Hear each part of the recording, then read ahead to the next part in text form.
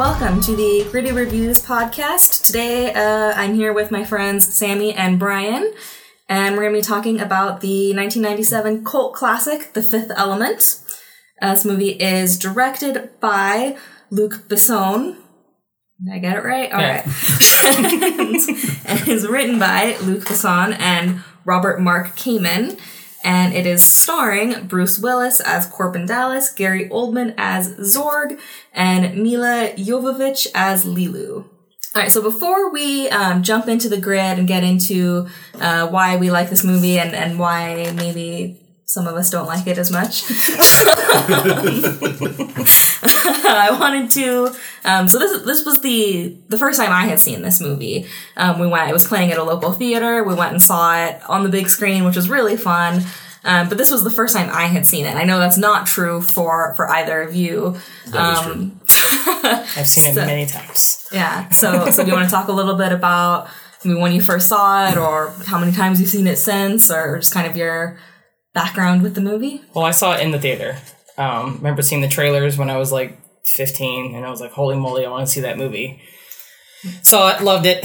Of course, at the time in 97, it was very different. It was very unique. Movies didn't have that kind of look or feel to them. Yeah. And I loved his idea of the future. It was very different. And I honestly don't know how many times I've seen it. It's a lot. Yeah. I've seen it a lot. Yeah, that kind of vibrant sci-fi world just didn't show up a whole lot in major releases in the 90s. Yeah. You know, it was very much still kind of coasting on the aesthetic of Blade Runner throughout the late 80s and early 90s. And so very to much have, so. You know, all these neon colors, and it for me, the first trailers I saw just were flipping all the right switches in my brain, because it's, you know, it's a large, vibrant world, but at the same time, it's dirty and lived in, and there's just a lot more realism to what you see on the screen, as far as, you know, where my brain would go if I were imagining things like that. And so that's why it kind of spoke to me, and I saw it opening weekend in 97. It's one of the first DVDs I ever bought. Same. And, yeah. So I've probably seen it close to 20 times. All right. Well, is there anything else either of you want to add before we jump into the grid? Don't think so. Let's do it. All right. So the first category of the grid is going to be writing, plot, and genre. And this one, I'll be honest right up front. I'm pretty harsh with this movie. More so in the next category, which is going to have to do with characters. But I was a little harsh with some of the writing categories. I feel like I might be a little bit of a buzzkill. But one thing that I really liked about it, though, is all of the stuff it does within genre.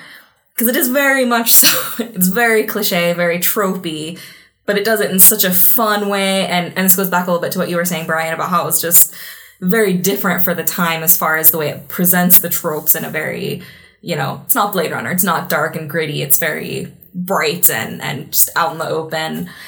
So I liked that more fun aspect. And I thought that just the more sci-fi, like, even though it was pretty campy, and when we walked out of the theater, I think one of the first things I said was that was one of the most 90s things I've ever seen.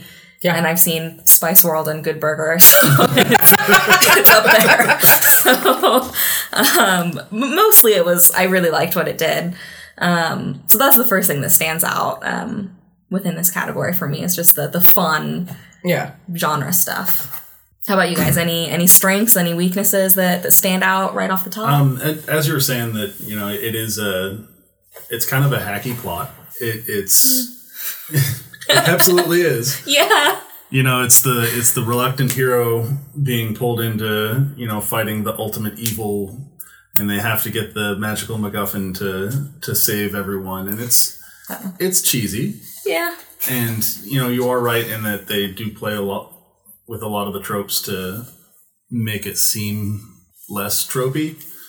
I don't even know if that's intentional, but I think what I'd said the other night was it's ham-fisted, broad pulp storytelling, and I know that some people have a problem with that, but that's one of the things I love about it, is it's just a big bombastic adventure, and the plot is not very intelligent. It's not, you know, very nuanced. And in films like that, or like this, I think that's okay. Yeah, you right. Yeah. Well, I love the whole, I don't know, like, you know, the dude in the pyramid in the beginning and the whole thing with the Monochiwan, and, you know, that it's actually like this marriage between the humans and the Monochiwan, and like there's obviously been this ancient agreement that most people don't know about of stopping this evil every 5,000 years. Because that's one thing they touch on, is this happens every 5,000 years. And I just think that's a neat thing about it. Like, I loved that part about it, like how they had to, you know, all these things had to come together in order for it to be. And the fact that obviously 5,000 years is a long time in human standards, so obviously we forget about it every damn time. I thought that was kind of interesting, because it's obvious that we forget every time. Yeah. And so by the time it comes up, we're like, oh my god, you know? Yeah. We're gonna shoot nukes at it. Yeah. Because that's what we do. And they're gonna drop chocolate sauce on your forehead. Yeah, that was not the most realistic looking. No. It's pretty obvious there's someone standing above them dripping stuff on their face. Yeah. Also, that was a neat touch. They could have just shown their face, you know, scared and sweaty, but yeah, something. One thing, this might be getting a little bit nitpicky, but one of the things that I don't know, bothered me, that might be a little bit too strong, but one of the things that made me roll my eyes a little bit about the plot is, so we see she's learning English and she's learning about, you know, humanity by like some sort of dictionary type software Internet or something. Yeah. And then she like freaks out when she gets to war, and it's like almost makes her not save humanity. What, you didn't see the atomic bomb in the letter A? Exactly. Yeah. There's brutality under T. Or torture under T. Violence, the letter you just said you got finished with. Yeah. So that was a little silly to me. I was like, really? Like, why didn't this happen sooner? Well, something I didn't notice until watching it, you know, the other night when I guess I knew I was supposed to be reviewing it, was she gets to war. Now, mind you, this is in the year 3000 something, right? All the pictures are like World War II. Yeah. Like almost all of them are World War II, and I'm like, there's probably been a lot more wars since then. Judging by the way New York looks in the movie, like there's probably a hell of a lot more wars since then. And if there haven't been any wars since then, we're doing pretty good. Yeah. So I mean, you know, that happened in, you know, in that time, that happened like 200 years ago. Calm down. Yeah. So I don't know, I thought that was a little silly. And I have some other things that are kind of plot related, but more so tie in with characters. So I guess I'll hold off on some of that. I liked the world building and exposition. I thought that was handled fairly well. Like, I feel like we got enough information to be invested without just being like oversaturated with like, here's a evil alien race, here's what they do, here's like all this stuff about them. Like, I feel like we got just the right amount of information. Yeah, they were like, they come from here, and the reason why they're here is because of this. And yeah, you're like, don't Stephen King it, just get to it. Yeah.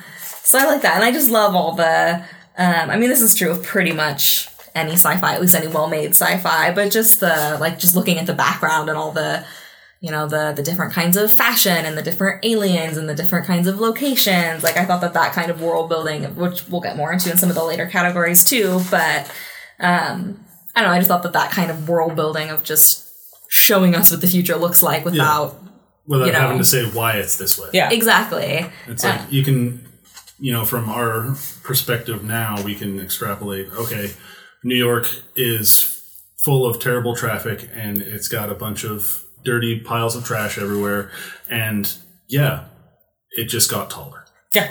much taller. Yeah. You know, we can... They just kept building up. We can believe it by taking that grain of realism and saying, yes, this is... I could buy this future. It's totally plausible. Yeah. Totally. Yeah. Even if the main plot isn't. No, but the world that he created, I feel, is very plausible. Yeah. And one thing that I thought was interesting about this script, too, is that he actually started writing this when he was 16. Yeah, like he just was like a bored high school kid and wanted to like have some escapism, so he started writing this, and then the movie came out when he was like 38, so it was like sounds like in something the works. Son would do. So I thought that was interesting. And at one point, the script was like 400 pages long, and he was going to make it a trilogy of movies, and then... Yeah, I'd read that as well. Yeah. I think it's best they shorten it to one. Yeah, I'm glad they did too. Yeah, definitely. Ruby Rod's awesome, but, you know, for a short amount of time. We'll get more than that in the next category. So yeah, I guess that was about everything of note that I had. Was there anything else that stood out? Either something good, something bad, something in between? I think we covered it all. I mean, for me, as much as I love this movie, the plot meets expectations. Yeah. And, having low expectations for I guess that's the wrong way to put it. That sounds negative. Not having a lot of expectations for the bones of the story that you're telling me, and like what's going to happen. It's not a negative. I can accept that. Okay, tell me the plot. What is happening isn't as important as how it's happening. Sure, that's fair. Like that. All right. So, what were your guys' final scores for plot and genre? 8.10 for me. And I scored it a 6.4. Okay.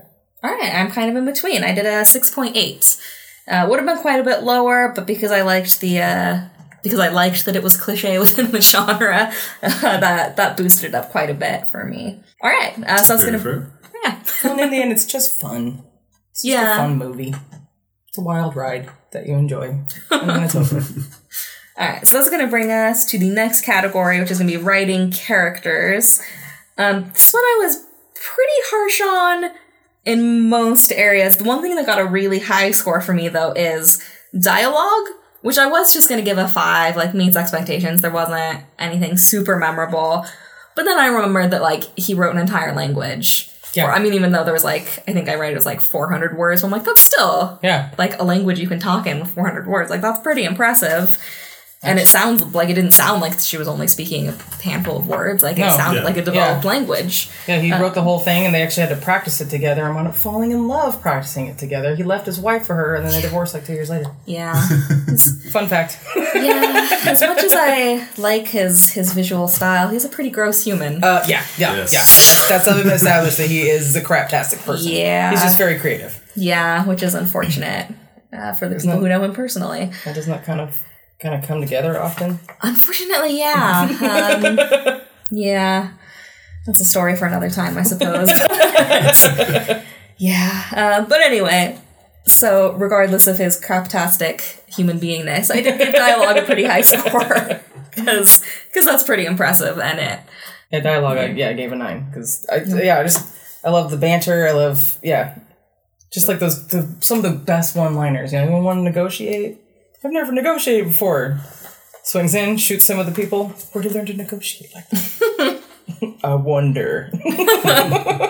Just shoots the guy. Yeah, it's great. Just some of the lines are just, like I said, what was, me, Zorg. I love Zorg. He's just one of the best bad guys ever. See, and he's just so over the top, and I just love that about it. It's so 90s. He's a cartoon character. Yeah, he's a living cartoon character. I don't mind the over-the-topness. What I dislike, this is one of my biggest pet peeves in movies, is when the villain is so incompetent and unintelligent.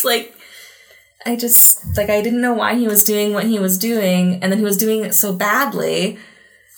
That I think it's more the people in his employ that also did it badly. And you also wonder, it's I'm assuming he never quite wrapped his brain around the fact that he was helping end everything.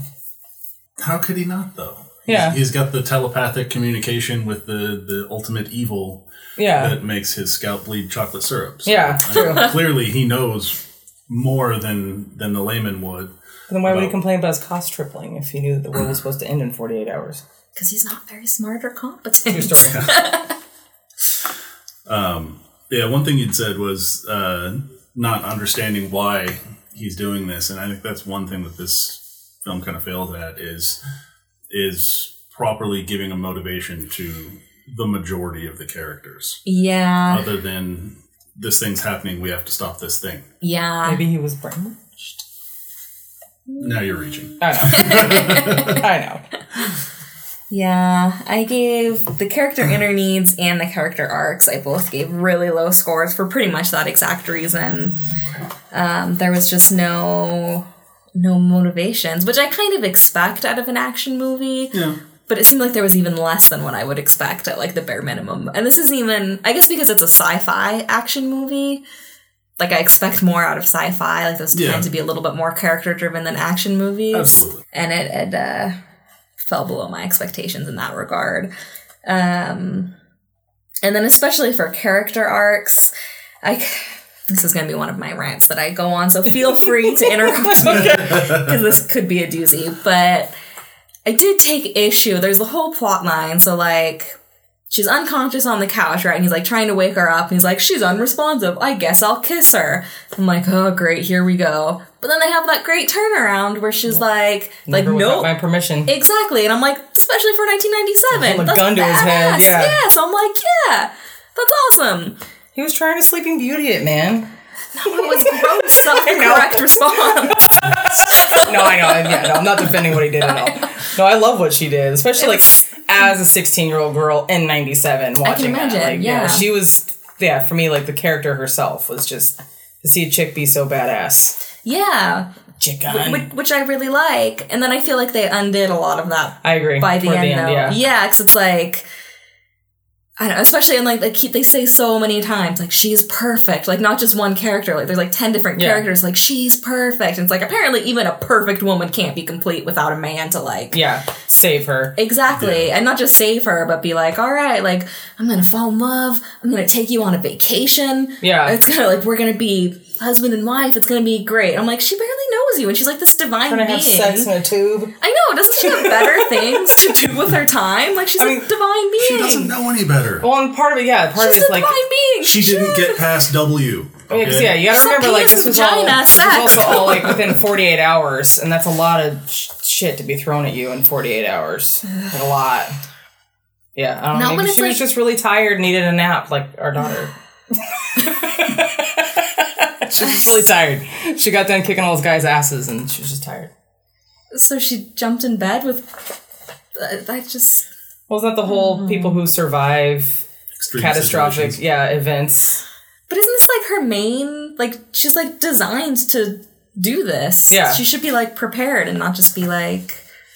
I don't know. I also like how they're like, this is only in 3 minutes, but in the actual scheme of things, it was like 10. Yeah. We got only 3 minutes. Well, they would have all died by then. We'll get to that. Okay.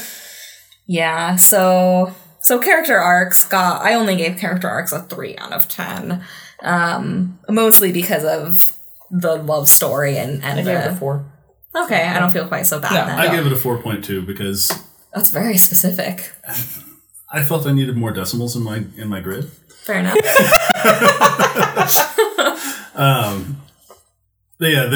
There's not a whole lot of growth for the characters. No. Any of them. There's almost none. No. Yeah. But at the same time, for the kind of bombastic story that this is, you don't really expect a lot of personal growth. At least I didn't expect a lot of personal growth. So, that being said, the one that this met my was expectations of... Okay. I'm not going to see a lot of nuanced character work, but I will see some really cool explosions and some really neat situations. Yeah. Some great makeup. I love the makeup. Just not the chocolate syrup. Not the chocolate syrup. Although the priest did grow. He's probably the only character that actually grew. Because he went from thinking he knew everything to realizing that he had to hand it over and let someone else. Okay, so one tertiary. Yeah. I love you, though, Cornelius. As far as character likability, though, I know that some people are going to have some problems with specifically Chris Tucker's character. And some people right here. Sorry, Sammy. It's okay. I just think he's entertaining as hell. Like, I can't help it. And I think all of the characters... Remember, I was 16 when I first saw it. That's fair. Fit their roles really well. Yeah. And that I liked... Even though, like a character like Zorg was kind of an idiot and obviously evil, capital E evil for no apparent reason other than he's a big sci-fi businessman. I still liked them enough in the film to rate character likability at an 8. I gave it an 8. Actually, I enjoyed the characters. What did I give it? I gave it a 7.5 for character likability. I would have given it probably a 8.5 or a 9 if it wasn't for Chris Tucker. He was, when he had, like, the one scene, I was kind of like, that was kind of quirky and fun and very 90s, but, like, okay, I can get into this. And I was like, oh, wait, he's, like, a character that's going to come back now? And then he's still the same. Yeah, and then he was just in it for the rest of the movie. It's the best show I ever did. It's too much. As, like, there's no freaking way in hell I'd listen to his radio show at all. But, no, he's just so ridiculous. I don't know. The comic relief for me with him was his stupid outfits, his stupid hair, like, you know, the whole green thing, like super green. I don't know, like the whole, and it's so ridiculous to think that any woman would think he was sexy at all, which to me made it even funnier. It's a little ridiculous to even, like, there's no way that character was straight, right? Totally. Bye. Yeah, I suppose. But it seemed like he was only all about women, but it was the late 90s. So maybe they didn't want to go They didn't want to cross way. the societal line of being openly saying, this guy will have sex with anything. That's what it seemed like to me. Yeah, I think he just was like, hey, you're there, let's do this. Yeah. They get that tall blonde chick in the hotel. I'm just like, he's just so sexy. I'm like, there is not anything sexy about that guy at all. I just found him to be, like I said, he was just so ridiculous that I find him entertaining. He's just so ridiculous. Yeah. When he actually shoots the guy. I'm sorry. It's like patting his head. Yeah. He's like, oh my god. And for me, like the part, especially when the freaking bomb blows up and he's like just screaming the whole way that they're pushing the thing. Yeah. I think it's hilarious. I wouldn't want to know him in real life, and I'm grateful that he's not an actual person in the world, but yeah, I enjoyed him. Yeah. Yeah. Fair enough. Yeah. Although I did think the choice of Devo, wasn't that his name in Friday? Devo is the president? Devo, yeah. And I remember seeing that, I was like, although I hadn't seen Friday when I was 16, because... Yeah, obvious reasons. I'm just kind of yeah, but no, I was like, okay, I mean, yeah. Although at the same time, that was actually pretty, can't think of the right word. Forward thinking? Yes, at the time. Yeah. I thought I had a black president before we did. Thought that was neat. All right, so my final score for this category actually ended up quite a bit higher than I thought it would, mostly because of the big boost for the dialogue. My total came out to a 5.9 out of 10. Mine was 6.98. And mine was 5.54. Oh, you guys have some very specific numbers. Yeah. Like I said, I felt I needed to use more decimal places. Fair enough. I can, so I will. I fully support it. Left the option in the grid, so I'm going to utilize it. All right, so that's going to bring us to the next category, which is going to be acting and casting. This one, I mean, one of the biggest things I had of note just goes back to Chris Tucker and not loving him. But other than that, I thought everything in this category was surprisingly scored pretty high for such a campy, silly movie. Yeah, I thought everything was pretty solid. And for me, for face acting, I gave 10. The facial expressions in that movie, especially because I've seen it so many times. There's times that all I have to do is see someone's face change and I start giggling because I know what's coming, and like I just feel only face, like, all right, even like the growly face that she gives before she punches the guy through the glass and shit. Like I just yeah. Although I mean, for me, like as far as the acting, I think the worst actor in the whole movie was Luke Perry. That was awful. Yeah, he wasn't. That was awful. He was horrible. Like I'm like, why is he even in this movie? Like he got third billing and he was done. Yeah. In the prologue. Yeah. He killed the professor. Aziz, lights! Yeah. I don't know. Yeah. Which you and I still say that sometimes when we want light. We still say that. Very true. But yeah, Luke Perry was... I still don't know why he was... Yeah, why was he there? They must have... Well, how big of a name was he in 97? Because he was big in the early 90s. Yeah, now 2-0. I think it was still... I think it like recently gone out. And that was like one of his only like movies when he tried to go out in a movie career, which just proves that like... He had 8 seconds. I didn't see that. It was a bull riding movie. Couldn't care less about It wasn't that great. Yeah, I didn't care. I didn't even like him on 90210. Yeah, as far as the face acting, I think having a lot of those reaction shots, even in the extras, especially in the Flossed in Paradise sequence, once the Mangalores are attacking and there's, gunfire and explosions, a lot of the reactions in the extras were a lot of fun to watch. Yeah. Yeah.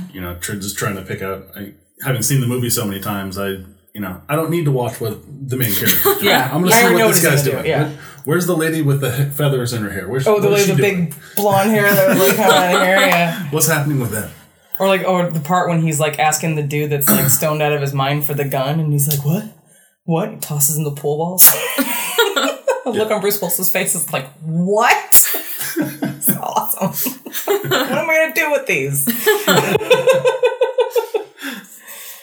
I do think the extras are an interesting thing for this movie, because these days, like, if you have a big scene like the opera scene and there's all those extras, well, that's a little closer up, so maybe not. But a lot of times extras in like big crowd scenes are just like digitally added these days. Yeah, it's like the same 8 people. Exactly. Repeated, yeah. Yeah. So to see like so many, I mean, a lot of what I was noticing goes more to like costuming and stuff, but just having so many people and be able to like both blend in and stand out somehow simultaneously.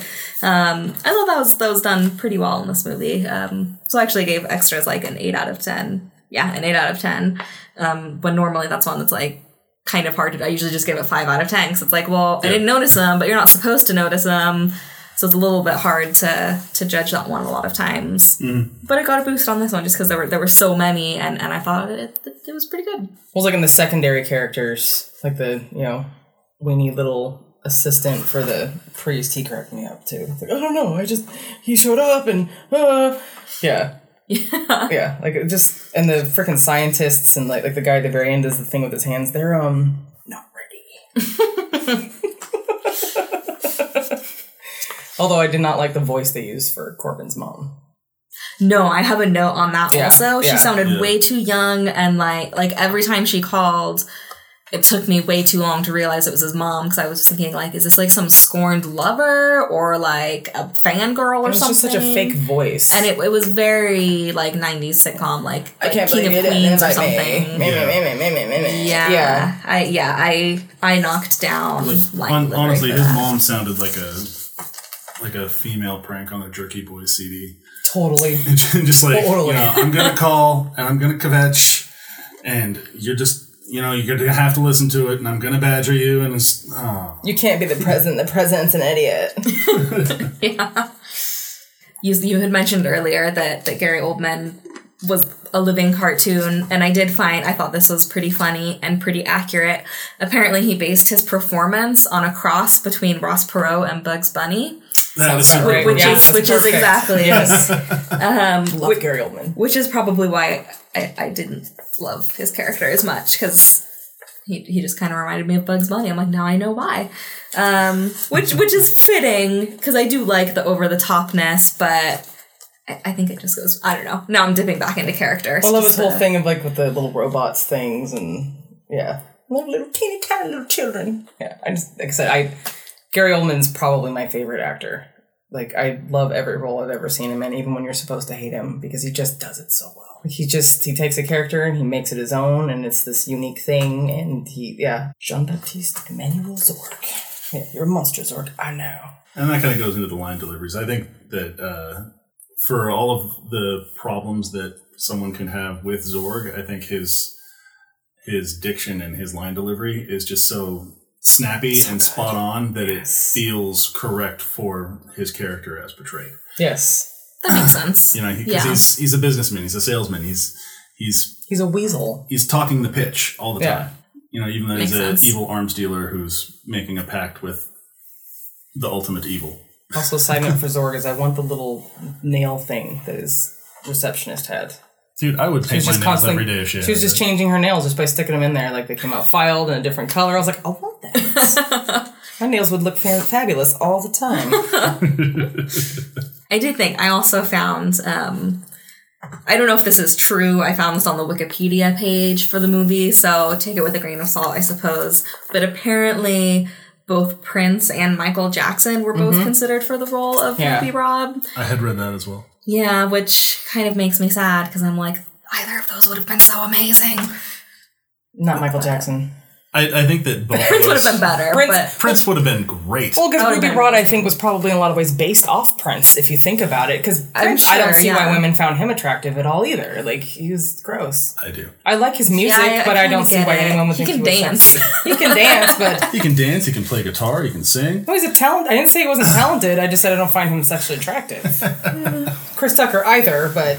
I mean, yeah, Prince would have been a perfect fit, but... Yeah. I think with that change in casting, I think the character would have been completely different. Ruby Rhod, I think, is supposed to be ridiculous. I don't see how the character of Ruby Rhod could be the spastic... ridiculous... comic relief that it became with either of those two other options. I mean, Michael Jackson kind of... maybe. But I think that Prince would have had just a natural... Prince would have just been Prince in a fancy outfit. I think which I would have loved. Yeah. Prince would have been fun. He would have been a very fun. Really cool. Yeah. But I don't know if they ever said why he didn't do it, but or maybe he didn't want to make fun of himself because to a point the character was kind of making light of who he is, of who he was. Right. Yeah. So, and then that goes to what I was saying about the potential for changing the character based on the casting. True. Yes. I also thought along those same lines. I thought this was interesting. And I'm so glad this didn't happen because I think it would have made the movie almost unwatchable to me. But Mel Gibson was almost cast for Corbin Dallas. No. Yeah. No one could have been could have been Corbin besides Bruce Willis, in my opinion. He was actually Jean Reno from Luc Besson's previous film, The Professional, was heavily considered. I heard that too. Yeah, and he turned it down. I think for some reason. Yeah, and I think that was a good choice for the rest of us. I think that if this film were intended to just be, released in the original, if it was released in French and he was the main action star, then I think it would have been a great fit. But for the movie they were trying to make, it would have been distracting. Yeah, I think so too. And I think Bruce Willis is like the well cast and well costumed in the scruffy, reluctant hero. Yeah. I think that he was a great final choice for the main character. Yeah, and just having someone... Mel Gibson was an action star back in the day, too, but not quite in the same way as Bruce Willis. And I think having such a... because it's a sci-fi movie, undoubtedly, but to have, an action star, it sells it more as, Yeah, and he's always done good in playing the kind of everyman... action star. Oh yeah, that's his. Yeah, exactly. Yeah, this movie is basically Die Hard meets Blade Runner, but it's lighthearted instead of dark like Blade Runner. It's the opposite of Blade Runner meets Die Hard. Which I just found myself for the first time recently. Did you? I laughed a lot. Oh, I love Blade Runner. I just kept laughing because that's supposed to be happening a year from now. That's why. That's I was like, this is supposed to be next year. This is funny. Humans that or robots that pass as human, and the ugly buildings, and I never know why they don't go farther out. Go at least 100 years. Don't just go 40 years. I don't know. Anyway, that's neither here nor there. We're not reviewing that movie. I guess, just looking at my notes here, the last thing that I have in my notes within this category is that I did boost the dialogue score. That's similar to the writing, or not the dialogue score, but the line deliveries. I did boost it a little bit for the divine language. I just thought Mila Jovovich. Yeah, and she did such a good job. She sold it. Yeah. She totally sold it. Completely natural and fluid. Yeah. And a lot of it was the line delivery and a lot of it was the facial reactions. I think it's a good combination of both. Mm-hmm. But I was really, because I know that she's has kind of quite the cult following for being in these types of movies, which I haven't really seen much of. And so I wasn't. Most of them are not great, but they're fun. Yeah. Well, that's for me. That's what, I said, my overall thing about this movie is I think it's just fun. Yeah. But so going into it, I was kind of not sure her caliber of acting, and I was really surprised in a good way. I thought she was great. Yeah. She seemed very believable. Yeah, absolutely. Yeah, I haven't looked into any of her to see if she had a lot of acting jobs before this, but I know this is the movie that I first noticed her. Ditto. I think she had a few acting credits, but they were very minor. I think this was her breakout role. When I first saw this movie, I thought she was gorgeous. At like 16, I was like, she's so pretty. I just want to be her. Yeah. She did such a great job of selling the athleticism of the role. Mm-hmm. Oh, yeah. And, you believe she could kick your ass? Exactly. Yeah. You know, the stunt work involved in all the different fight choreography and the scenes, like in the scene in the hotel room where she's kicking the ass of all these Mangalores, and they go into it like, oh, we're going to destroy you, and she's just like, bam. Yeah. Yeah. And I know she was like, punch the one guy and punches backwards and then forward. Yeah. This is going to speak a little bit to the editing, but the intercutting that fight scene with the diva's performance, really making the connection of the two with the score bleeding over between them. Yeah, and I love that. The choreography really hitting the rhythm of the music was a lot of fun. Yeah, it's almost like it almost seemed like the diva was telling the story that was happening at that moment. Like she told the beginning of what was happening, and then when she broke into that, it's almost like she knew that was happening at that moment. Yeah. So it seemed like to me. Yeah. She may have. She seemed pretty damn connected with what was going on, so. All right. So what was your guys' final score? I gave it 9.2. Wow. Yeah. I scrolled way past mine, so I'm I got a 7.7 overall. Wow, we're very similar with this one. I gave it a 7.4. Yeah, I really like this one. No need to apologize. That's what extra credit's for. All right, so that's going to bring us to the next category, which is going to be cinematography lighting. And this category, like I really liked the lighting when we watched it, and I made the mistake of waiting a little bit too long to fill out the grid. So I'm like, I remember really liking it, and I forgot the specific reasons why. So, what's so bright and I don't know, like the parts that are supposed to be bright are bright, and the parts that are supposed to be dark are dark, and I don't really pay attention to lighting that often. But when I thought about it, like I gave this whole section a really good score because I love the lighting, the colors, the mood of the whole thing, and and even like the ship coming down, and the shadow, and all those kids' facial expressions when it's happening, and but again, like mid-90s, most sci-fi was dark. Dank, dark corridors and like inside spaceships, and yeah. Even if you were on an alien planet, it was something like Enemy Mine, where it's everyth's just kind of gray, or everything's filmed on in Utah. Yeah, so I think the lighting definitely gives it a vibrancy that sets it apart. I agree. Yeah, and even for more modern movies, I don't feel like we get a lot of this type of lighting in sci-fi. I mean, we've moved away from the dark and gritty. Within sci-fi now, that's the superhero thing, I guess. But DC world, anyway. Yeah, well, that's a whole other discussion. That's a different episode. Yeah. But yeah, like even moving away from that within sci-fi, like I feel like, I don't know, like if you watch like Annihilation, or I guess that's not really quite sci-fi, but like Arrival, like all those movies, like Arrival is like fog everywhere, like it's gray. It's not gritty the way like Blade Runner is gritty, but it's very as far as its color palette and the lighting, it's very dull. Yeah, exactly. Which I like. It works really well in that movie, but it's still like you just don't see. I don't know. You just don't see this type of lighting in sci-fi movies very often, like even now. So I liked that aspect of it quite a bit. I was just gonna, even for like the more like action scenes, like one of the things I had read when I was looking up some trivia and stuff is that Luc Besson like intentionally was like okay, like any of the like action scenes we're gonna shoot like outside in the daylight, like none of this, like you're saying, like none of this dark spaceship stuff, like nothing at night, like it's gonna be in the day outside. So it was very much so like an intentional, I'm tired of seeing this, we're gonna do things differently. And I think he pulled it off really well. It looked really nice. The one thing I liked was like in New York was like the fact that it was, you believed that they were up so high because of how bright it was. Yeah. And then, as they go down, it's like, we got to go through the fog, and they get down, and it's just dark and grungy and gross, and you believed it.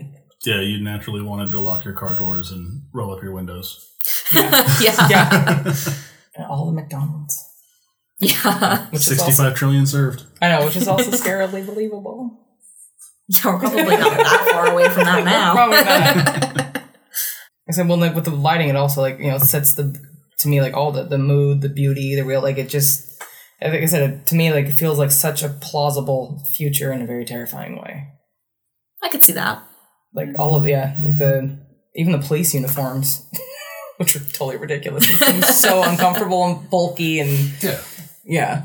They look like Roman centurions, you know, like kind of like all the police are just ready to be riot cops at any given time. Oh, okay. Yeah. And that's what the uniform said to me. So I gave it, even though I couldn't think of a lot of specific examples, I still gave it a fairly high score. I gave it a 7.2 out of 10.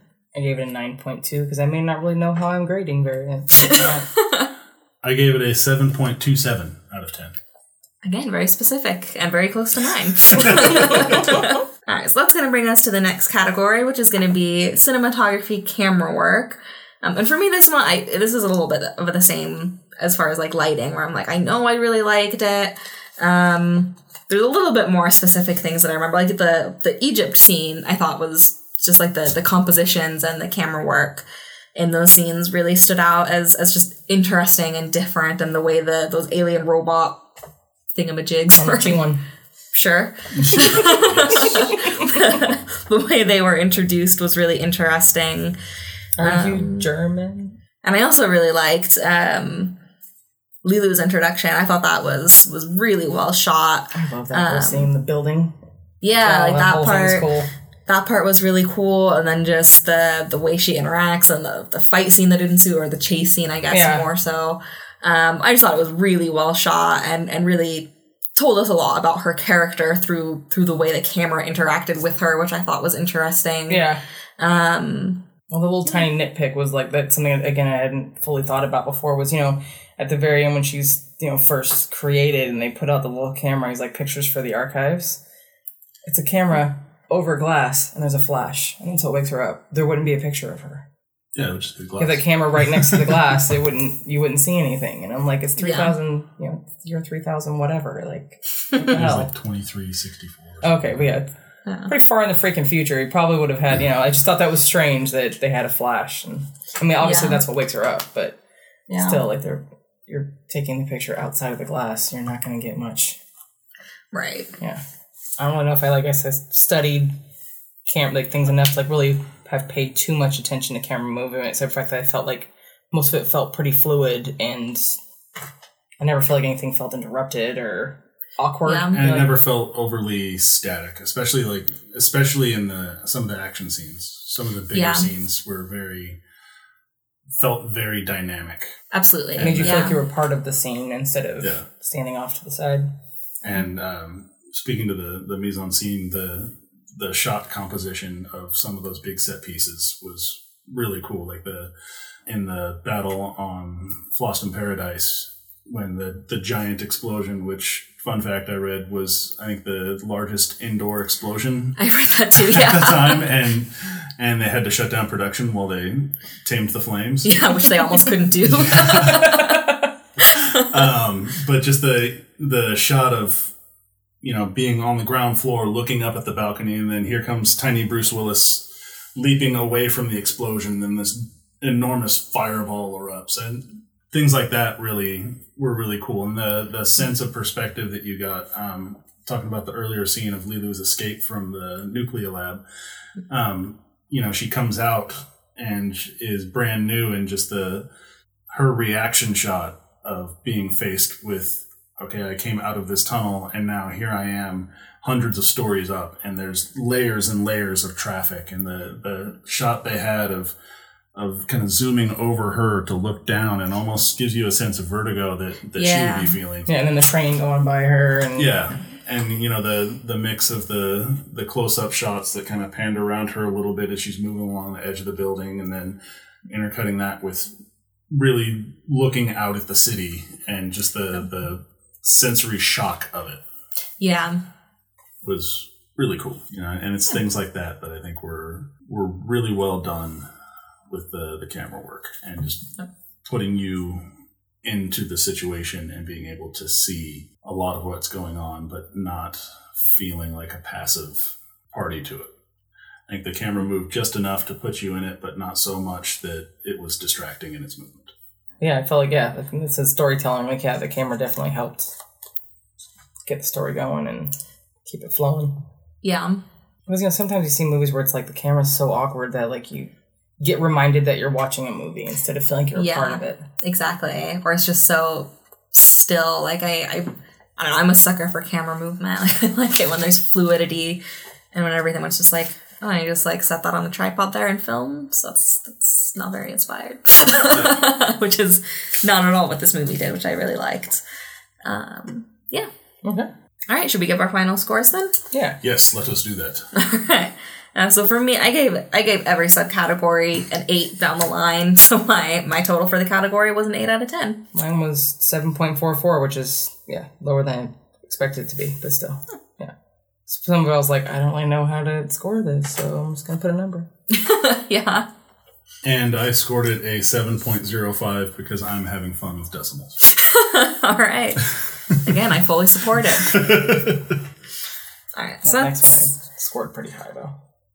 I scored this one pretty high as well, and I might go on a few rants on this one because I have quite a bit to say. The next category is going to be editing and special effects.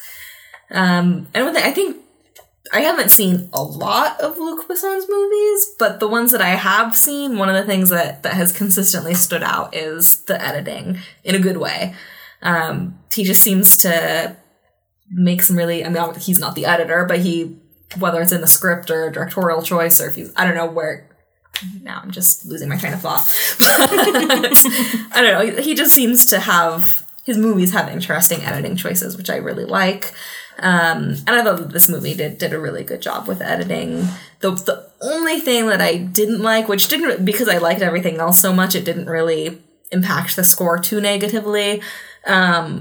But the one thing I didn't like was that scene where it's Ruby Rod, like, having his, like, oral sex scene, and it's, like, intercut. In the airplane, yeah. Yeah, and I'm just like... Felt unnecessary. It was so unnecessary, and, like... She's like, you need to get in your position. I don't want one position, I want all positions. And then ready for takeoff. Yeah, and the feet go up. Yeah, like, that part, it was unnecessary. And it wasn't even, like, that funny. Or at least, I don't know. It didn't...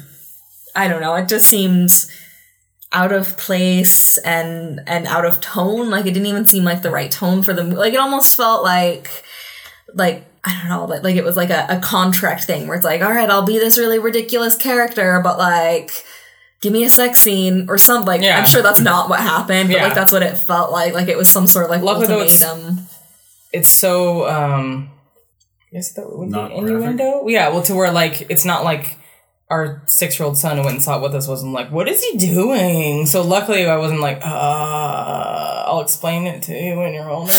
Like I didn't have to deal with that. So luckily it's there. But it wasn't so in your face that I didn't have to explain it. Yeah. Which is nice. I appreciate avoiding that. Yeah. But that is good that it wasn't too over the top.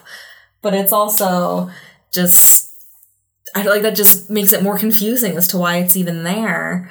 And then like when it was first, because it, the first joke, it's kind of like, okay, I guess that was supposed to be funny. Okay, we'll move on. And then they just it was just interspersed, like, 10 more times, and it's like, I guess this is just an editing choice that we're just gonna keep coming back to this. Maybe it just has a mildly warped sense of humor. Maybe. And I mean, I'm not opposed to sex humor. Like, there can be some funny stuff, but that just... Yeah, that spot was unnecessary. Yeah, it didn't fit with the rest of the movie. It wasn't particularly funny, and it was just jarring. So that was really the only thing I didn't like within the editing, and everything else... I thought was, like you had started to mention earlier, like the fight scene interspersed with the opera, I thought was just brilliant. I really had fun with that.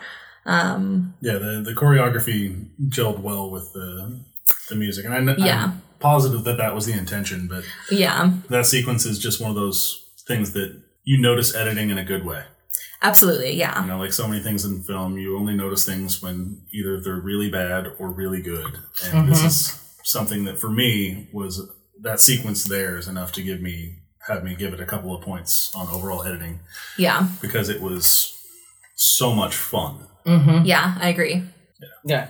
No, so I just like the special effects in this movie in general. Like the makeup, the the movement of the Mangalore's face when they spoke, and that's all Yeah. an actual freaking mask. That's not Yeah. CG. Like, very little CG in this movie overall. Yeah. Like, I mean... And most of what was for, like, the big, the widescreen moments. Which makes sense. The big vistas. Yeah. Which held up pretty well. Yeah. I mean, it's definitely not, like, by today's standards, but, like, for 1997, I'm like, this is really good. Yeah. Yeah. And I was surprised it wasn't, like, nominated for any, like, visual effect awards that I could see. It should have been. Yeah. I mean, it would have lost to Titanic anyway, because it was Titanic that Yeah. year, but, like, to not even get a nomination, I thought was really surprising, because... Well, the part even, like, at the very beginning when, like, the planet goes to, kill the spaceship and it's that skull that eats it, like, I just thought that was neat. I like that part. Yeah. Like, the showing of the planet growing, and, yeah, excited. And even the way that Diva looks, like, that doesn't necessarily stand the test of time. Parts of it looks kind of cheesy. Like, you can totally tell the back part of her head is something that's blown up by the way the part of it creases. But she was just such a unique look. Like, you can even, like, for us watching Face Off so much, like, you could even, like, the crinkles around that, like, you can actually see where the silicone was bunching when she talks and stuff, but I still think she was rad looking. Yeah. So different.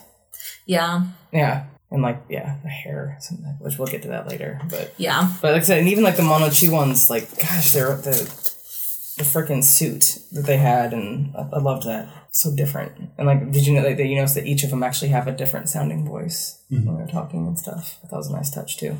I would be interested to see what they actually look like under that suit. It's like, do they look like her under that suit, or are they just a bunch of genetic material? Like, are they all beautiful beings in there? A genetic slop in a robot suit. Yeah. So like, they can live whatever they need to. Yeah, maybe. Because I actually wouldn't even mind if he just did a whole movie about them. Like, I would totally love to know more about them, though. Like, what do they look like under that suit? Are they all one of the great things that they did with this movie is not giving us too much information, because I think that I agree. Having too much information leads to more questions than answers. Yeah, more questions than answers, but also odds are it would not have been a satisfactory answer. I'm just curious. That too, yeah. I'm just curious. Especially with 20 years of perspective, like you've seen these things and there's some mystery about it, and so it would be like the episode 1 effect. Like, well, how did this happen? Oh, that's not a very good explanation. I wish I hadn't asked that question. Yeah. Other than that, I can't think of anything else that really stands out on either end of the spectrum for this category. Yeah, I guess that's it. I thought I'd have more rants, but I guess that's about it. I just really liked the editing overall. The only thing that got a low score for me was continuity and pace, which I gave it a 5 out of 10. It met expectations, but I did feel like the pace maybe could have been picked up a little bit here and there, but that's just me. Yeah, there were a couple of scenes really before they went off on their trip to Flossin Paradise where it kind of some of the shots lingered a few seconds longer than they really needed to, and that kind of killed some of the movement or momentum, I should say. And then there's some scenes that are just too long. Yeah, especially in the beginning. I mean, even like the Egypt scene, which I really liked. It's a little long. It was a little long for just like a prologue. Like, shouldn't this be like 5 minutes? It felt a little longer than that. Well, and like, or the whole, which I understand about the whole scene of like when they're in his apartment and they show, the military shows up and then they show up and it was like, that scene was really long. Yeah, and awkward and Although I don't know, did you hear Des in the movie theater when he saw she looks like Princess Leia? Yeah, but not. No, what did he say? He said that man looks like Princess Leia. That man looks like Princess Leia. That was it. That's what he said. Yeah. She was quite mannish. Yeah, I heard that was like an intentional recurring theme within the movie is to like demasculinize all the women besides Bruce Willis, and then like masculinize all the women besides. Or just not have really very many women other than Mila Jovovich to like make them like you like the ultimate man, and she's like the ultimate woman, which I think is she was very thin. But hey, if that's how you're naturally built, but to say that someone that thin is perfect is where I was like, okay, everyone has a preference. Yeah, I don't know. Yeah, I guess that's all I have to say about editing and special effects. Was there anything else either of you wanted to add? I don't think so. Nope. All right. So my score, it's actually a little bit, I think the pace dragged it down quite a bit because I gave everything else really high scores, but the average came out to a 7.9 out of 10 for me. Mine was 8.9. 7.92. All right. So that's going to bring us to the next category, which for me is oh no, I take it back. I was going to say it's my highest scoring category, but there's one more that's higher. But it's a very high one for me, and that's going to be sound. Yeah, me too. I just love this. Was actually the I don't remember. There's a couple different sound categories in the Academy Awards, but it was the only nomination it got, which of course it lost to Titanic. Because everything lost to Titanic. I know, which I'm okay with. I love that movie, but yeah, I thought the sound in this movie was just incredible, and that's another recurring thing with his movies. I think he just.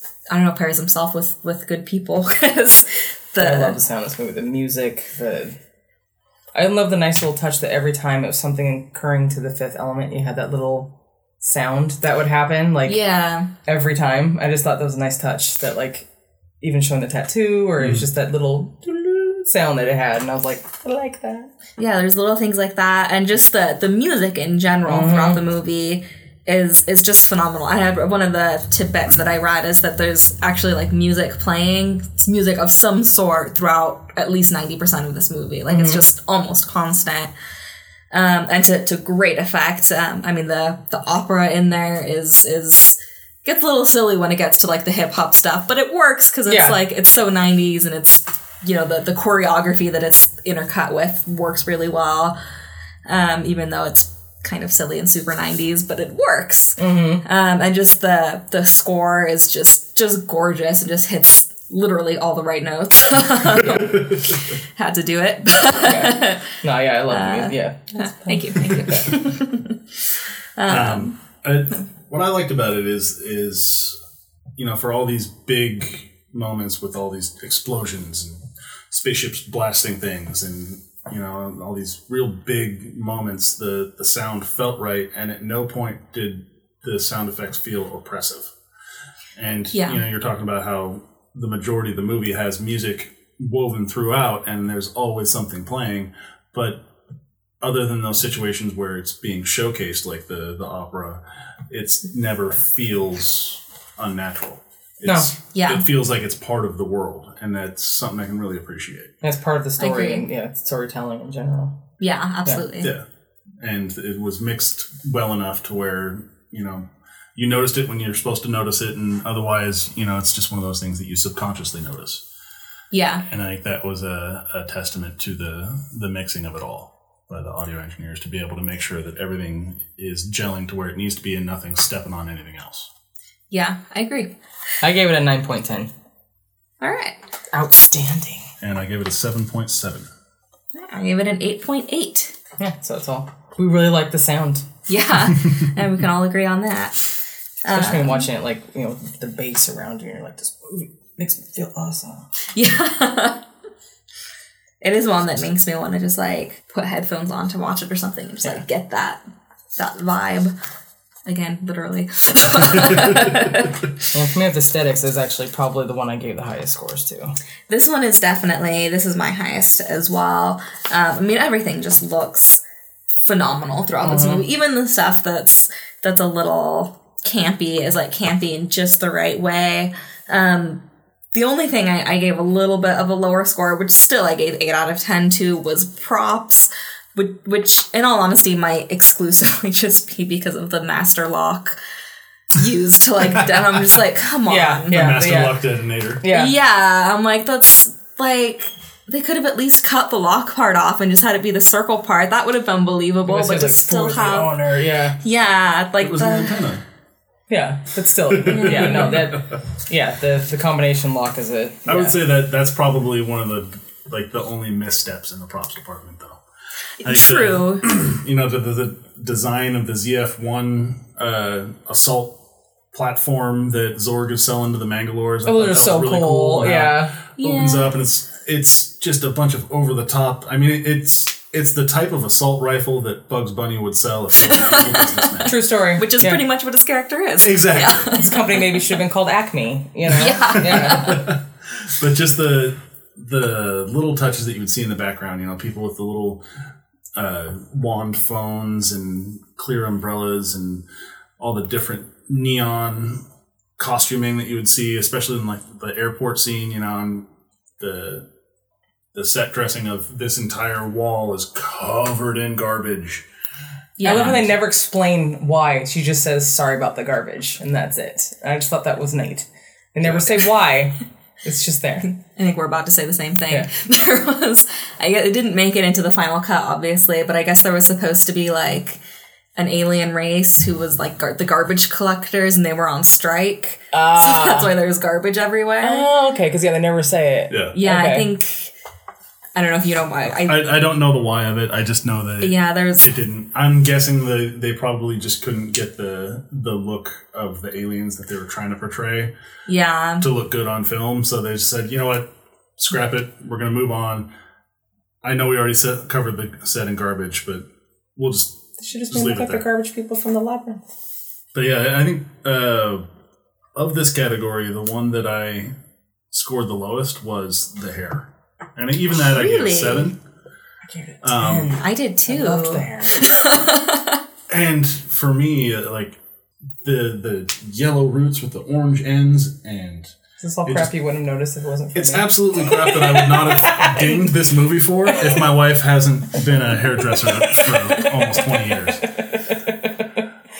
I love her hair. Like, that was like, I wanted that hair for so long, and then I started doing hair, and I was like, that is so impractical and hard to keep up, so I never did it, but I guess I might do it someday. It is impractical and hard to keep up, and I guess Mila Jovovich, like, they dyed her hair. And they wound up, having to use a wig because her hair was falling out. Yeah, because they had to keep re-dyeing it constantly, and then it just destroyed her hair, so they made her a wig instead. Yeah. So, folks listening at home, don't do it. Yeah, don't do it unless you talk to a professional that might, I mean, especially back in the 90s, the way, sorry, I'm going to get into a hairdresser rant here, but back in the 90s with the way that product was at the time was much more damaging. They now have the technology and the way that things are made now, and the fact that there are ways to protect your hair. Like, it is achievable now. That hairstyle, it is achievable, but maintaining the orange would still be hard. There's still, I mean, you're talking, you're going to have that hair color for maybe a month if you're lucky. Yeah. But it is achievable now without going bald, at least. Yeah, that's something. Yeah. I mean, like, even like the blonde chick with like the fan thing, and it was like, or the chick that's totally from the Macarena video, where she's got that, like scoop thing in the back. I don't know. There's just so many things that I hope hair doesn't go in that direction, but I just thought they were all such a nice touch. Yeah. And they even had some chicks that were bald. I just thought it was like, I don't know.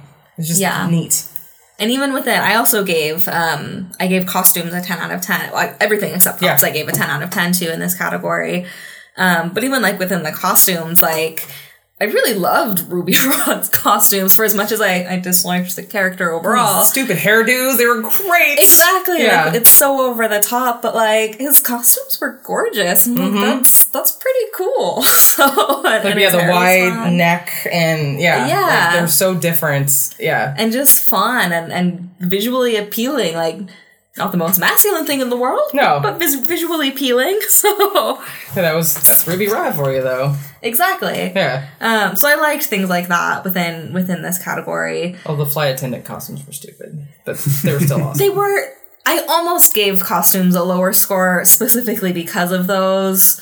Because God, I hope the world isn't that sexist still by then. I know, right? But for the 90s, it made sense. For the 90s, it made sense, and it was such a like weird like futuristic throwback to like 60s. Mm-hmm. So it's like, even though it's like, okay, we're going backwards, but we're going forwards, and none of this is like in the right direction, but I'm still kind of... Style repeats itself, right? I mean, it's true. Kids are wearing stuff I wore in junior high nowadays. Yeah.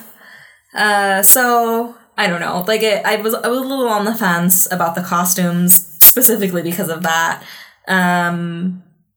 But they're so cool at the same But time. yeah, like for as over the top and ridiculous as it is, and for as needlessly sexualized as it is, because even like the McDonald's ladies had like theirs were worse than the flight attendants. Way worse. But it's kind of like, I don't know, I took it as like a tongue-in-cheek social commentary of the way we treat women instead of just being like, oh, this is exploitative and gross. Like, I'm gonna, I know, I kind of don't think it was, but I'm gonna go with it and be more like, I don't know. So that's how a woman to be the supreme being, not a man, so. Right? And she kicked ass. Could have easily been flipped. So I convinced myself to still keep costumes a 10, even though there were some problematic things. I hate that word, but there were some there were some missteps. That's a better word for it, yes. But I was able to excuse it in my mind. So I even loved the weirdness of Zorg's hair. Like, who the hell does that? But it just, I don't know, it fit the character. Like, the priest and his protege, like, their dorky hairdo. Like, I don't know, just all, yeah. I liked it all. I liked the whole look. Yeah, me too.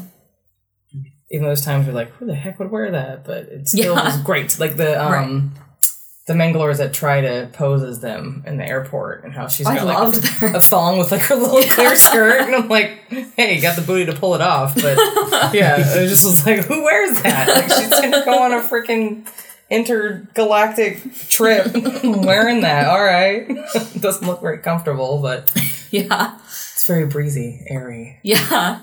Feels so nice on the cheeks. Yeah, hey. Yeah, do we want to give our scores on that one?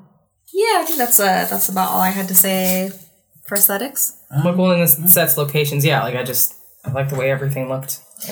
Again, seemed plausible, believable. Like, you're like, yeah, sure, that's probably what New York would look like. That's probably what a giant cruise ship would look like floating on a moon full of water. Space cruise ship.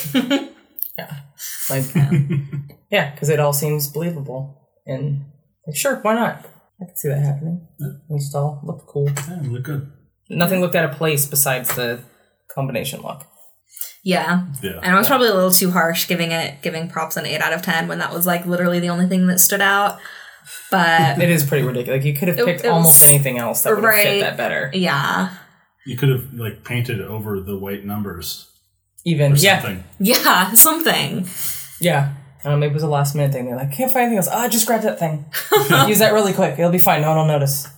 You could have at least held it by the like lock part and just had the combination part showing, because that's like really gives it. I mean, the numbers too, but like having the lock part on there, I'm like, that's actually what's funny is now that I think about it, there's a little red LED on that. There is. So they went through the trouble of adding a red LED to a combination and then doing nothing else. Yeah. So that was just absurd. Yeah, corny. Yeah, I don't feel bad about the 8 out of 10. It still exceeds expectations for all the other things, but anyway. So my total for aesthetics, which is easily still the highest category out of everything, was a 9.6 for me. Outstanding. Mine was a 9.8. And mine was a 9.12. Such a dork. You and your decimals. You give me more than one place, I'm going to use it. All right. So that's going to bring us to the next category, which is going to be impact on film. This one gets divided up into 3 subcategories of critical impact, audience cult impact, and historical inspirational impact. To be honest, I didn't fully know how to rate this one. So yeah, this one's a little weird. I admit it, but I don't know. I like trying to give it some perspective. Exactly. Yeah. I think it's an important part of critiquing a movie is considering how other people receive it. Tristan disagrees with me, but he's not here. He's not here. Yeah. Well, actually, I think he is. Downstairs.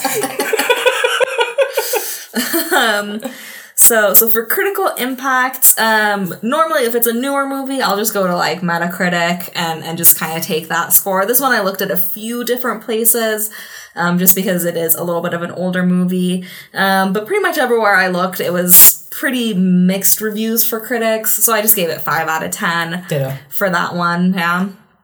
And then audience and cult impacts, I probably could have gone a little bit higher because I know it does have a really big cult following, but I gave it 9 out of 10. I feel like a 10 out of 10 in this category is reserved for like Rocky Horror kind of cult. I did 10. Yeah. Because that's the impact it had on me. So. Yeah. And which is fair. Like, it is a very popular movie, and it has a very big cult following. But I probably could have gone 9.5, but I don't know, for whatever reason, I went with a 9. So, and then historical and inspirational impact. This one is quite a bit more subjective, at least for me, than the other two. But I gave it 5 out of 10 for that one, because, yeah, I feel like with Luc Besson, like, he's pretty, his again, not him as a person, but his films tend to have a pretty big inspirational impact, at least within the like filmmaking community, and so that's kind of mostly where I took that number from. So he does stuff differently than people usually would. Exactly, and his style of filmmaking is fairly unique and tends to resonate with a lot of people. So I gave it 5 out of 10 for that one. I didn't really feel like there was much of a historical impact. But the inspirational, I thought, was enough to bump it up to a 5 out of 10. Yeah, I don't think there's really any historical impact to speak of, other than this film, led to Milla Jovovich having the caliber of career that she moved into. I don't think that's true. Yeah. Without this breakout role, I don't think she would have. I agree. Gone to where she has gone. Yeah. But yeah, I remember at the time, because I've always loved movies, so I would always, flip through the newspaper, because this is how long ago this was. True. We didn't have internet in my house, so if I wanted to look at movie reviews, it was, flipping through the paper. Did they review this one? Oh, cool, they did. Or, like picking up Fangoria or, a magazine like that. And at the time, I remember the few reviews I did see were very much, it's schlocky, kind of, see it if you think you like this kind of stuff, but otherwise pass. And I like this kind of stuff, so I definitely saw it, and I loved it. And I disagreed with a lot of the negative reviews that I saw at the time. That said, I haven't gone back to see historically what they said, as far as Metacritic and the research you've done. But I don't know if I'd quite call it research. It was about 5 minutes at most. It's 5 minutes more than I did. Okay. But yeah, the cultural impact, I think, is a lot bigger than the film would have seemed it could have made at the time, or the audience impact, I should say. Because it is a very much cult favorite. It's like, you see someone on the street that likes the same kind of movie, that you're like, yeah, if they're wearing a Fifth Element t-shirt, you're like, high five, Yeah. And, that's one of those, especially for someone in our generation, it's one of those cultural touchstones that's like, oh, I remember when that came out. I love that movie. Yeah. And so, it's kind of it has a positive impact in that sense. Makes sense. Yeah. Which I still find crazy. We've been friends for as long as we have, and that was your first time seeing it. It's like, what? There's a lot of classic movies that I have not seen. You have a lot of homework to do. I do. Never ending. So my total for those 3 impact on film subcategories, it averaged out to a 6.33 out of 10. 6.67. And I got a 7.31. All right. So that's going to bring us to probably the most fun category of the grade. That's going to be overall enjoyment. So either of you want to take the lead on this? I gave it a 9.5 because I love it. All right. I love this movie. And I gave it a 9.5 as well. And as I said earlier, it's a big, bombastic, pulpy, and it's, you can almost look at it as like a late 90s update of something like a Flash Gordon. It's campy, it's a little cheesy. The story is very broad. There's not a whole lot of nuance to it. But for me, it updating that kind of trope salad is really fun, and they did do a lot of interesting things with the painting the world around them. I think that everything that the story and plot structure lacks is balanced by all the innovation that they did make in creating the world around it. And I love the movie. Is the plot dumb? Yeah, kind of. But it's such a fun ride. But it's a big, bombastic, just fun time. Mm-hmm. And I also really love the makeup thing that she had. The digital Coco Chanel, stick it on your face. Yeah. And all those stick it on, your makeup's done in 5 seconds? Yep. Dude, that would be phenomenal. Like, also the food dehydrator, that'd be right. A rehydrator. She's poured the balls in there and sticks it in and pulls out a whole cooked chicken. Chicken. Good. Yes, actually, I would love that. That would be amazing. I don't like cooking. Yeah. I'm good at it, but I don't like it. It'd be really nice to just do that, stick it in the thing. Done. The only thing better than that would be the replicators from Star Trek. Absolutely. That's what I want. Yeah. Just program it in. Even though they're always complaining it doesn't taste as good as homemade. I'm like, you shut your mouth and appreciate what you have. You didn't have to cook it. You didn't have to cut anything. You don't have any burn marks. You didn't ruin your favorite shirt with grease splatter. Shut your mouth. Exactly. In any case. So I gave overall enjoyment. I was a little bit lower than you guys. I gave it a 7 out of 10. For me, I really liked, the more pulpy things it did with genre. I thought that was really fun. And things like the editing, like the fight scene interspersed with the opera, I thought was fantastic. And the aesthetics, like just all the costumes was just super fun. Like, there's a lot of stuff that I really liked about this movie. But I think one of the biggest things that knocked it down from the outstanding range for me, it was really hard for me to get past Ruby Rhod. Real hard. And I wasn't a big fan, like the two things you love about the movie the most, I'm like, because I also didn't love Zorg. I didn't understand what his motivation was. I think I think if it was played by anyone other than Gary Oldman, I would probably feel very different. But that's fair. I love Gary Oldman. See, and I feel the same way about like Natalie Portman. Yeah. So if she was in a silly movie, I would, and she has been in a few. I mean, even I was gonna say even the prequels become watchable, and then I'm like, no, not even she can say it. Revisiting them, they're not as bad as I remember them being, but they're not good. No. Once you get over the disappointment, then it's kind of like, okay, I guess. Yeah. Because our son loves them, so we gotta, yeah. And I think they were made, now we're getting way off topic, but I mean, the prequels were made for younger kids. Yeah, totally. Like, that's the problem. In any case, again, neither here nor there. Yeah. But, so I gave the overall enjoyment a 7 out of 10. Still exceeds expectations. I still had a really fun time watching it. But some of those more character issues, definitely kept it from the outstanding range for me. So that's where I stand on that. Sorry, Sammy. No, totally understand. I love it. I can't help it. Like I said, for me, it's, again, if it wasn't something I saw at 16 or, you know what I mean? Like, if I had just seen it, it might be completely, whereas for you, this was your first time ever seeing it. Like, for us, we have a lot of nostalgia at the same time. Like, we kind of grew up with this movie in a way. Like, I do think of course, we have a different view on it. Absolutely. Like, I think had I seen it in the 90s, I would probably like it a lot more. Because even, I had said earlier, like, this was one of the most 90s things I had ever seen. Yeah. And I'm like, I can still watch Spice World and be like, yep, this is my jam. So, and it's an awful movie. Which I never saw because you're younger than we are. So, like, by the time that came out, I was like, no. Exactly. And I was like 10 when it came out. Yeah. Exactly. Like, that was... I was a fan, and I saw it, I'm sure, opening weekend probably more than once. And so I can still go back and watch it and be like, yeah, this movie is... if we watched that, we'd probably be like, what? Oh, it would be unwatchable, I'm certain. Exactly, like, yeah. So this one, for us, half of it's nostalgia. Yeah, so this one at least has quite a bit going for it, aside from nostalgia. But I totally get that, because there are definitely movies that I'll go back and watch and be like, I still love this, but I probably shouldn't. So, all right, so that's going to bring us to the last little bit here. That's going to be extra credit. Does either of you give extra credit? 4.5.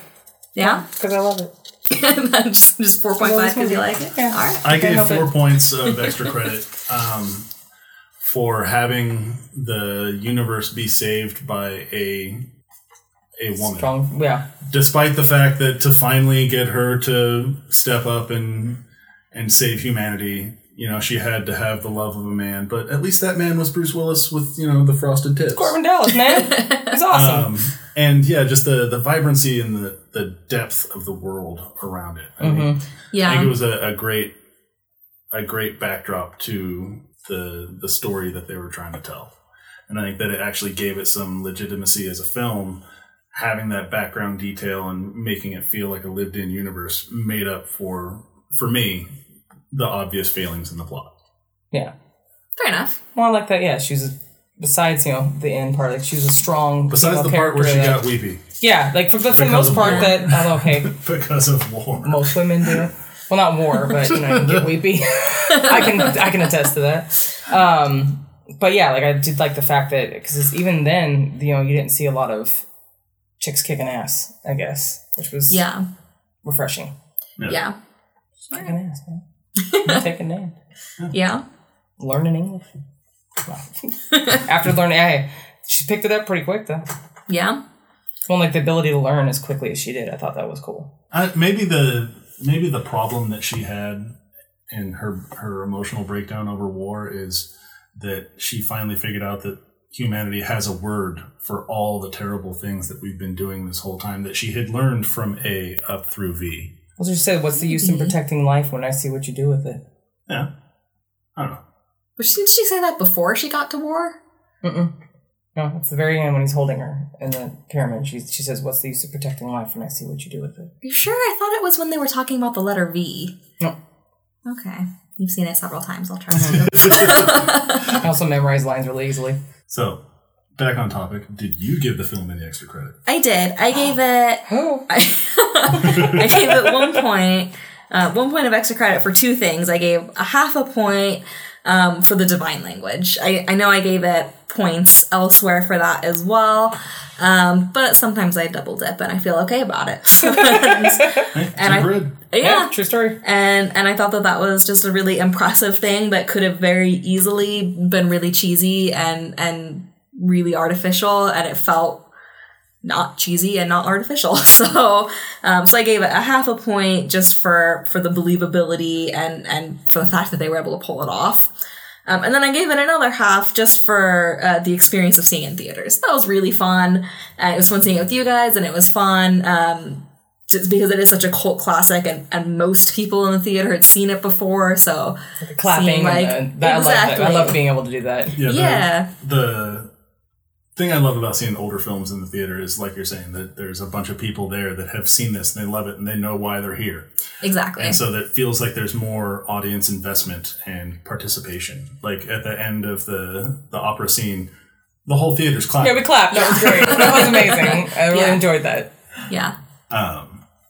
Yeah, sorry to derail. No, that's perfectly fine. So I gave it 1 point total for those 2 reasons. All right. So my grand total is 79.51, and which is an exceeds expectations. All right. And I feel that is a fair assessment. Mine was 89.39, which is outstanding. And I'm going to say it one more time because I love it. All right. I gave it a 75.93, which exceeds expectations. And I'll be honest, that's quite a bit higher than I thought it was going to get. But I feel like that's fair because even though I had some issues with some of the casting and some of the writing, it's a really well-made movie and does a lot of things really, really well, and it was just fun. So I feel pretty good with that score. Yeah. All right. Did really well on time. Is there anything else you want to add about this movie before we wrap up? I mean, I guess we kind of already did just wrap up, but... No, I can't think of anything else to re-wrap. All right. I don't think so. All right, so that's going to wrap up this discussion of The Fifth Element. Thanks so much for listening. If you're interested in learning more about the Grid rating system, be sure to check out grittyfilms.com/thegrid, and that's Gritty Films, spelled GRIDDY, films.com. You can also check out the Gritty Films Patreon page if you're interested in learning how you can help support Gritty Films, and that's going to be over at patreon.com/grittyfilms. But if you're looking for a quick and easy way to support the podcast, just heading on over to iTunes and rating and reviewing this podcast would be super, super appreciated. Just takes a minute and will help more listeners listen to the podcast, which would be super awesome. So that would be greatly appreciated for anybody enjoying this podcast. And now that that's all out of the way, I'd like to announce a few quick changes to the Gritty Films schedule for upcoming reviews. So starting on July 2nd, the first Monday of every month, is going to be Marvel Monday, where Tristan and I will be doing our Marvel reviews. So that's going to start with this Monday, July 2nd, with Iron Man 3, the first Marvel movie within Phase 2. And then every other Monday of the month is going to be just another throwback review with a variety of special guests. The next upcoming one is going to be Monday, July 9th, and that's going to be The Hours with my friend M. I'm really excited to get that one out. I think it's going to be a lot of fun. Another upcoming one is Die Hard, another Bruce Willis classic that Tristan and I will be doing. And then Juno with both of my parents, Mark and Melissa, is coming up the Monday after that. So lots of good stuff in the works. And then for any X-Files fans out there, starting Sunday, July 1st, there's going to be a separate Gritty Films podcast called The X-Files on the Grid. And that's going to be Tristan and I every week going through an episode of X-Files, talking about it, reviewing it, going through a customized grid for TV shows. It's a little different than the grid we use here. But it's going to, we'll talk about what works and what doesn't for every single episode of X-Files. So I'm really excited about that. So if you're enjoying this podcast and if you're an X-Files fan, be sure to keep an eye out for that. So yeah, I think that's about it. Thanks so much for listening, and we'll see you next time.